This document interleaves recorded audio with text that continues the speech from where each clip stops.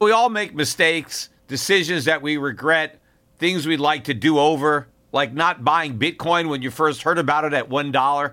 We all carry around different stresses, big and small. When we keep them bottled up, it can start to affect us negatively. Therapy is a safe space to get things off your chest and to figure out how to work through whatever's weighing you down. At times, therapy has helped me and my loved ones in many ways. Therapy isn't just for those who've experienced major traumas. With the right guide, you can discover effective strategies to minimize distractions and truly connect with your needs, setting the stage for a more balanced life. If you're thinking of starting therapy, give BetterHelp a try. It's entirely online, designed to be convenient, flexible, and suited to your schedule. Just fill out a brief questionnaire to get matched up with a licensed therapist and switch therapists anytime for no additional charge. Take a moment. Visit BetterHelp.com/gold today to get 10% off your first month. That's BetterHelp, HELP.com/gold.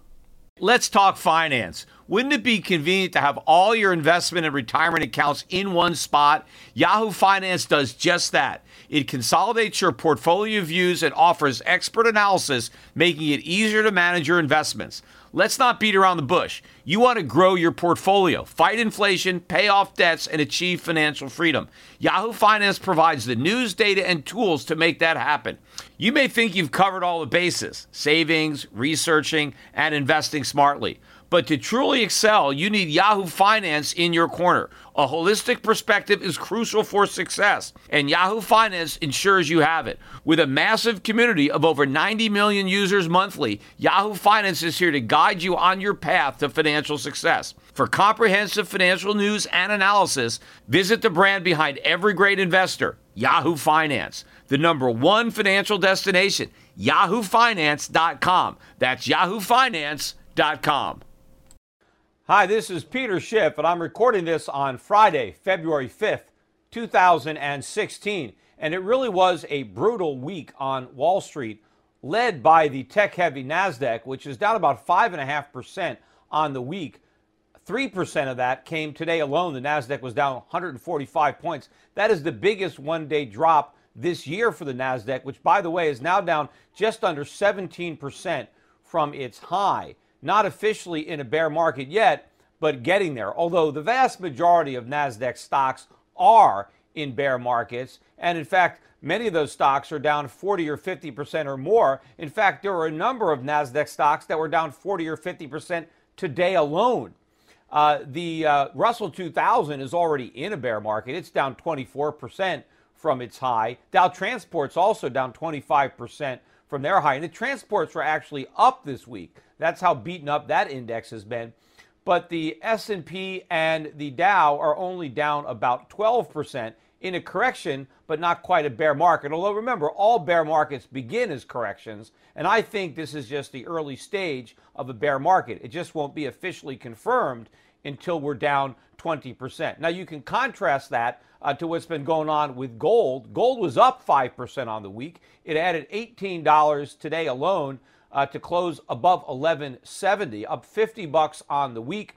In fact, the price of gold has now risen by $120 an ounce since the Federal Reserve raised interest rates in December.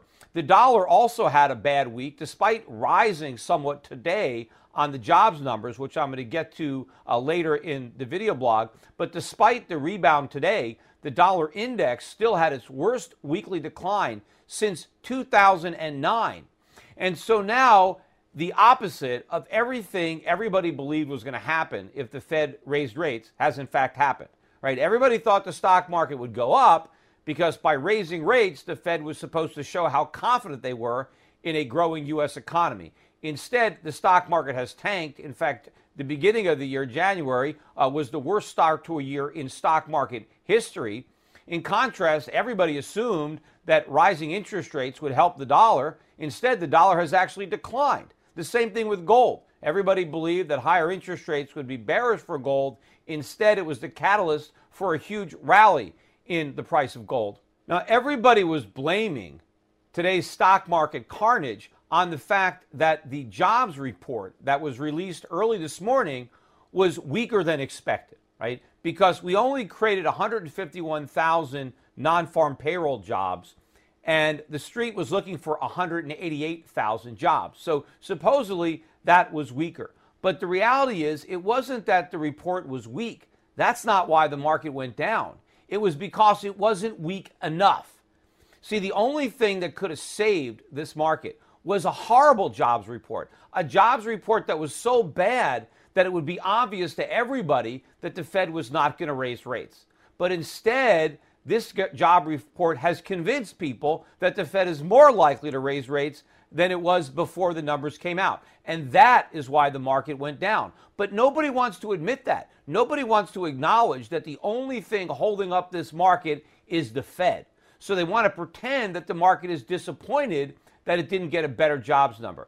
Jobs have nothing to do with it. This market has always been about one thing, and that's about the Fed and cheap money. And now it's based on whether or not the Fed is going to raise interest rates again. Now, of course, I don't believe they're going to raise interest rates. I believe the next thing the Fed is going to do is to cut interest rates. I think they might even go negative, and I think they're going to launch QE4. It's just that the markets haven't figured this out yet. In fact, even the Atlanta Fed, which had initially estimated first quarter GDP at just 1.2%, and I still think they've overestimated it. In fact, I think the 0.7% that we got for the fourth quarter of last year is going to be downwardly revised as well.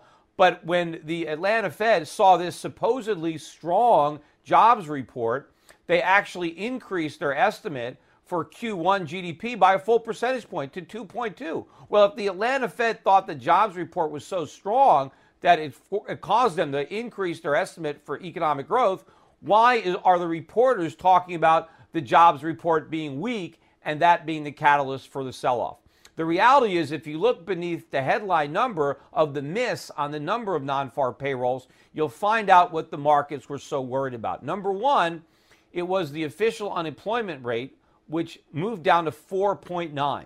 Now, that's the first time we've had a 4 handle on the unemployment rate since Obama has been president. And in fact, he didn't waste much time in holding a press conference proclaiming the success of his administration and declaring that the U.S. economy is the strongest in the world, which I think is quite ironic, because I think we're already in recession, which means the economy isn't strong at all. It's quite weak. In fact, it's one of the weakest economies in the world.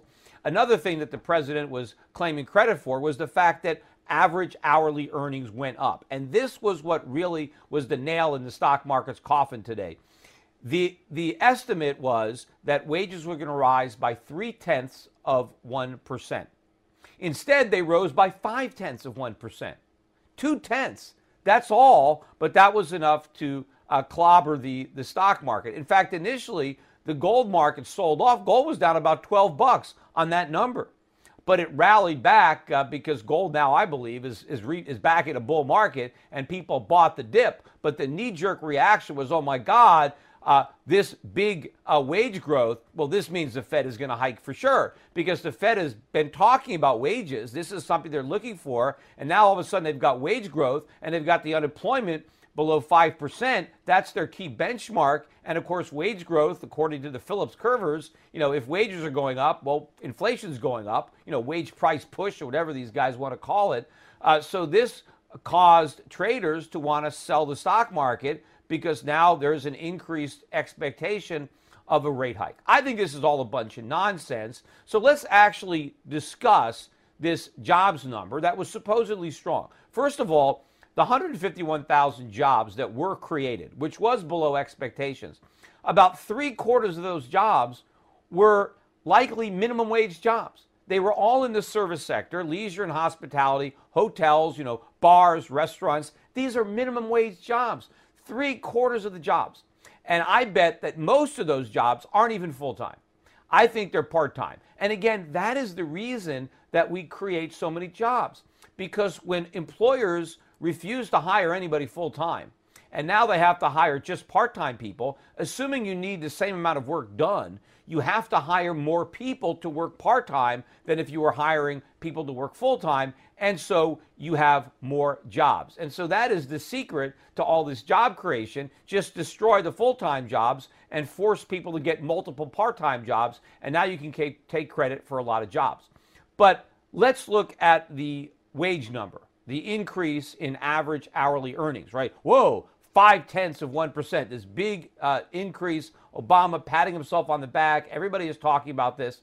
Well, everybody forgets that on January 1st, 12 states significantly increased their minimum wage. Now, since so many people now work for the minimum wage, including people that are heading households or have college degrees, right? Since so many people are now employed at minimum wage, obviously a significant increase in that minimum wage is going to have a pretty big one-time effect on average wages during the month that the minimum wage hike becomes effective. So that is the real reason for the increase. That's nothing to celebrate.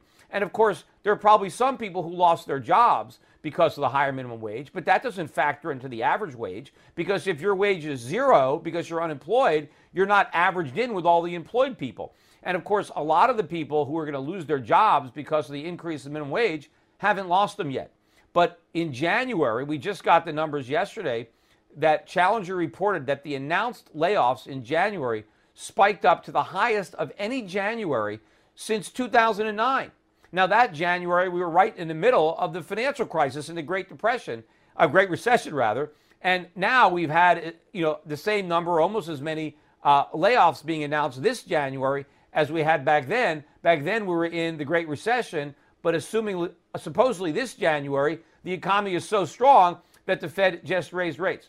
But there's actually more to this, higher wage story. But nobody bothers to delve beneath the headlines. If you look at the job categories, the category of jobs which saw the biggest increase in wages, by far, wasn't even close, was mining and logging. Now, also, it happens that mining and logging lost 7,000 jobs. So the sectors that had the biggest increase in earnings got rid of 7,000 jobs. So what good is it if the higher wages are for jobs that no longer exist?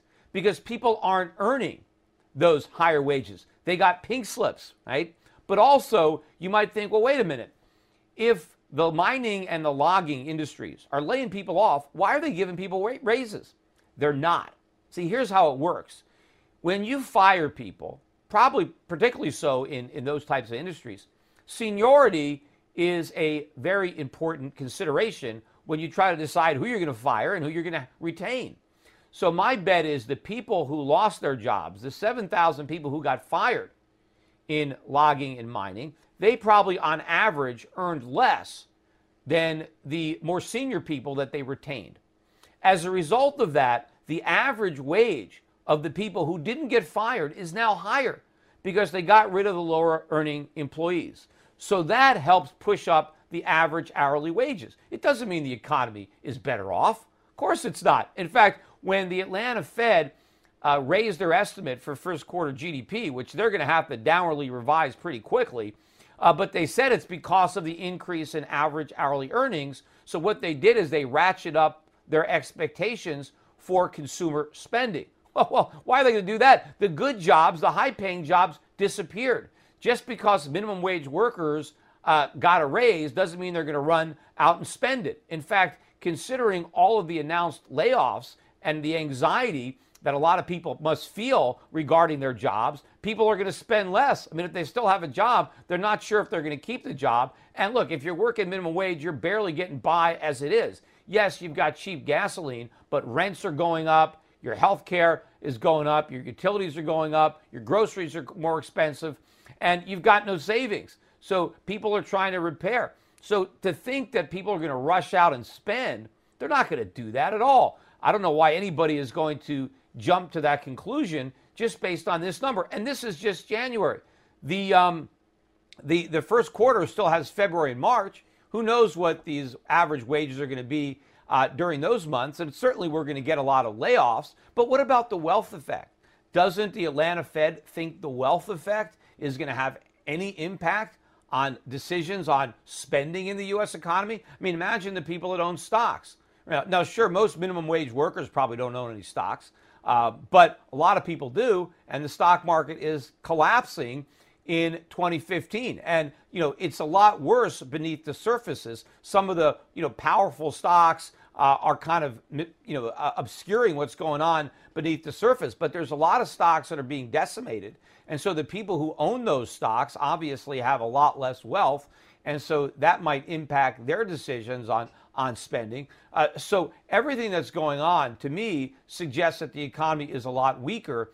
And so even though the markets sold off today based on the fact that this supposed strong jobs report is going to make the Fed raise rates or more likely to raise rates, it's not true, right? And the Federal Reserve came out, just was it this week, Dudley came out and stated that the Fed was concerned about what they were observing in the financial markets, that if financial conditions were tightening and if the situation didn't improve by March, that it would obviously be taken into consideration when they met to discuss interest rates. Well, obviously, not only isn't the financial situation stabilizing, it's getting worse, right? The stock market is lower than it was when Dudley made that statement. And I think one of the reasons that he was motivated to make that statement was to try to help the stock market, and it didn't work. In fact, everybody's been trying to help the stock market. You had the ECB come out. Mario Draghi said that he would do, there was no limit to what he would do as far as money printing is concerned. You had the same thing in Japan. They went to negative interest rates, and then they copied the ECB's no limit language, but it wasn't enough. I've been saying all along, the only central banker that can save the markets is the only one wearing a skirt, and that's Janet Yellen. It's going to take Janet Yellen coming out and acknowledging the underlying weakness in the U.S. economy. Nobody still believes it. Look, I was on CNBC Asia the other day, and I'm arguing with some guy, and I'm saying I think the economy is in a recession. And to hear this guy talk, I mean, it's like the Roaring '20s. Everything is great. Balance sheets have never been this good. Consumers have all these jobs. They have higher real incomes. I mean, he was spouting one lie after another about how strong he thought the consumer was. And the same thing is going on Wall Street. Look, I was watching on CNBC today, and there was an analyst who was talking about the decline in the market. And he said, there's no reason to be concerned. The U.S. economy is in great shape. We're nowhere near a recession. This is just a normal adjustment. It's a normal correction. The markets are responding to slower growth in China. Slower growth in China. What does that have to do with what's going on in the U.S. market? The stocks that are the weakest are the stocks that have nothing to do with China, right? The Russell 2000 is much weaker than the S&P or the Dow. There's not that many multinationals in the Russell 2000. It seems to me that the stocks that are doing the worst are the ones that are the most sensitive to the U.S. economy. Look at the retailers, right? Look at the financials. These stocks are getting killed. They're heavily exposed to the U.S. And, of course, a lot of the online companies that do most of their business in the U.S. I mean, they do some business internationally, but they don't do that much in China. So this is every bit about the U.S. economy. As much as everybody wants to deny it, that is the elephant in the room. And the problem for the Federal Reserve is a credibility problem because they just raised interest rates because the U.S. economy was so strong. How are they going to lower them now because it's in recession? They can't admit that. And, of course, look at President Obama.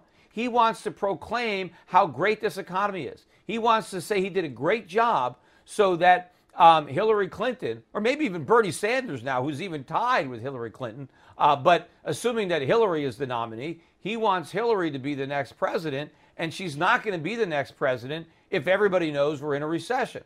But the reality is, I think it's very similar to when Bush finished and John McCain tried to get elected president. We were in a recession. We're in one now that's probably worse than that one. And the fact of the matter is, the more that Barack Obama tries to tell the voters how great everything is, the more they're going to resent him because they know it's not great. They know the types of jobs that they have if they have two or three. They don't want two or three low-paying service sector jobs. They want one good job, but they can't have one. And as much as Obama wants to blame the lack of wage growth or the lack of good jobs on Bush and the hangover from the financial crisis, a lot of it has to do with the policies that he has implemented in the aftermath of that crisis. he is doing everything he can, his administration, to undermine the ability of the U.S. economy to actually grow. And of course, he has a lot of help from the Federal Reserve, which brings me back to the box that they have cornered themselves in. Because how does the Federal Reserve now save the markets with a rate cut without acknowledging that raising interest rates was a mistake? Because if they cut them right now, isn't that an admission that they shouldn't have raised them? So the Federal Reserve has to wait long enough so it can create some distance between its decision to raise rates and its decision to cut them. And it has to come up with an excuse to save face. Because I believe what the Federal Reserve is going to do is they're going to try to say, look, when we raised rates, everything was great, right? The economy was doing good, and it was the right thing to do. But then something happened, whatever that something's going to be. It's probably going to be something that happened abroad, right, overseas, and it somehow, washed up on our shores. But the Fed is going to say that whatever happened, nobody could have possibly predicted this. I mean, nobody saw this coming. This is totally out of left field, right? This is like the 2008 financial crisis in that nobody could have possibly predicted it. So you can't hold us responsible for not seeing something that nobody could have seen, that this is like a 100-year flood. Yeah, this is our second 100-year flood in 8 years, but, go figure, right? But the Fed is going to have to say something like that so that it can save face when it reduces interest rates and launches QE4. And why is the Fed going to do that? Because the Fed's going to say, look, everything was great. We saved the economy, and the proof that we saved it is that we raised interest rates because everything was great. And now, because this unexpected thing happened that nobody could have possibly forecast, right, now we're right back in a recession again. Well, now we're going to get us out of this recession the same way we got us out of the last one because it worked so great. In fact, I mentioned Janet Yellen already said in a press conference, this was before she raised rates, when she was asked what she was going to do if we were in a recession in 2016. And of course, she said it was very unlikely that we would be in one, which probably meant it was a certainty. But her response was, well, if it turns out that we raised interest rates, we're going to cut them. And, since it worked so well before when we bought assets, we'll just start up our asset purchase program. That's QE. So she's already said that she was going to do that. They're just waiting for an excuse. The problem is the longer they wait to find that excuse, the more downward pressure you're going to get on the stock market. But the gold market has already turned. So it really doesn't matter how long the Fed waits to admit. I think the gold market already senses that even if the Fed does raise rates, it's not going to be nearly as much as was discounted into the gold market over the past few years when the price of gold was falling, anticipating a tightening cycle, because this is probably going to be the shortest tightening cycle on record. And I think the gold market is already looking through this tightening cycle to the next easing cycle. And I think the same thing is happening with the dollar. Yes, we did have a rally in the dollar today, as I said, following the release of this jobs report that supposedly contained this information that would lead the Fed to raise rates. But I would say that the decline in the stock market that happened as a result of people thinking the Fed might raise rates actually makes it that much less likely that the Fed would actually raise rates, which I think the possibility of that anyway is zero. And so I think as markets digest the reality of what's going on in the U.S. economy and the U.S. markets, I think the dollar is going to resume its decline. I think this was a very significant week for the dollar. The dollar index tried to break above 100. It got to, I think, 99.80. Its close, I think, on Monday or Tuesday was like 99.60. And then it collapsed and it almost broke through 96, but it rallied up higher than that by the close today. But this was a significant breakdown, I think, in the dollar across the board. And so I think that's going to continue. But of course, once the Fed is forced to admit how weak the economy is, once they're forced to admit, right, that we're in a recession and the market needs more stimulus, at least according to its theory, then it's a whole new ballgame. But it might not necessarily be the Fed admitting it, because the markets might figure it out on their own, right? So either the Fed is going to level with the markets or the markets are going to call the Fed's bluff. The markets are going to figure this out. But either way, reality is going to replace fantasy. Because remember, the fantasy under which everybody has been operating, and many people are still operating, despite overwhelming evidence that that fantasy is wrong, is that the U.S. economy is in good shape. that the Fed is going to be able to raise interest rates, that there's this big policy divergence because the rest of the world is weak. Europe is a mess. Japan is a mess. We're the only country in good shape. So we're the only country that's going to be raising interest rates. So people have been putting money in U.S. assets as a safe haven. People have been buying the dollar. That is the narrative that is completely false. Because as I've said many times on this video blog and on my podcasts, the U.S. economy is actually in worse shape than it was in 2008. All of the problems that led to the financial crisis, right, which were created by the Federal Reserve, all those problems have now been exacerbated by the very institution, the Federal Reserve, that created them in the first place. But if you remember, the Federal Reserve, at least publicly, was oblivious to those problems right up until we were knee-deep in the crisis. Well, they're just as oblivious now. And it's the same group of people, and either they're being honest and they're completely, incompetent, or they're lying now the same way they were lying then. Remember, Ben Bernanke on a radio show was questioned about how he felt about the ridiculous comments that he made about how strong the economy was and how strong the housing market was in 05 and 06. And his response was, well, you couldn't exactly expect me to tell the truth. I was speaking as a member of the administration. Well, if that was the case, certainly Janet Yellen considers herself a member of the Obama administration. She wants to be a member of the Clinton administration. So the last thing that she wants to do is admit that the economy is in a recession. In fact, I don't think anybody in Europe or Japan want to admit that either, because America is the poster boy for QE success. We are the only nation where QE is supposed to have worked. That's why they're doing it other places. They're trying to emulate our success. When they realize that our success was just a failure, then what's the point of following that roadmap when it leads you right back into recession? In fact, I think the recession that we are already in, and yes, the government will eventually admit this after the fact, just like they did with the Great Recession, but I think this recession is going to be a greater recession. I think it's going to be deeper and longer lasting than the last one. And I don't think the government's going to be able to save us with a stimulus, right? I think that ship has long sailed. I think when the dollar starts to tank, and when it does, I think consumer prices in the U.S. are going to go up a lot more next time than they did last time, because everybody right now believes that the currency that's in trouble is the Chinese yuan. But I believe once the dollar starts to decline, it's the yuan that's going to rise. It's the dollar that's going to tank. And when the Fed launched QE1, that wasn't the case, because the Chinese were still pegging their currency to the dollar, and that helped support the dollar, and it helped keep the cost of Chinese imports lower for American consumers. I don't think they're going to make that mistake twice. I think the Chinese have already let the markets know that their currency is going to be more flexible, that they're going to let their currency fluctuate with other currencies and not just rigidly peg it to the dollar. And everybody has assumed, well, that just means the Chinese currency could collapse because the dollar is so strong.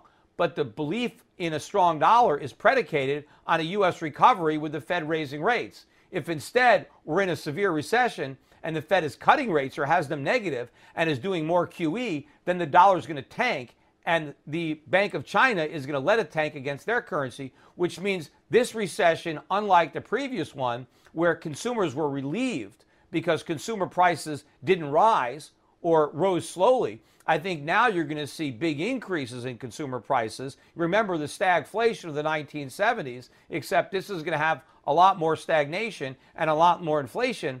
And unlike what Ronald Reagan did at the end of that decade to put out that fire, nothing like that's going to happen this time, because we can't do it. We don't have the tools. We can't raise interest rates to fight inflation no matter how high inflation rises, because that's how broke we are. The only thing keeping our institutions afloat, including the federal government, is artificially low interest rates. And the more debt we have, the more important those low interest rates are to maintain the illusion of solvency. So inflation is going to keep on going up, and that is going to cause a flight from the dollar. So the pace at which the dollar is declining now, it's going to accelerate. Not only will the dollar surrender all of its ill-gotten gains based on the false expectation of rate hikes, but the dollar is going to fall substantially further than it was before it rose, because the U.S. economy is in much worse shape now than it was back then because of all the years that have gone by.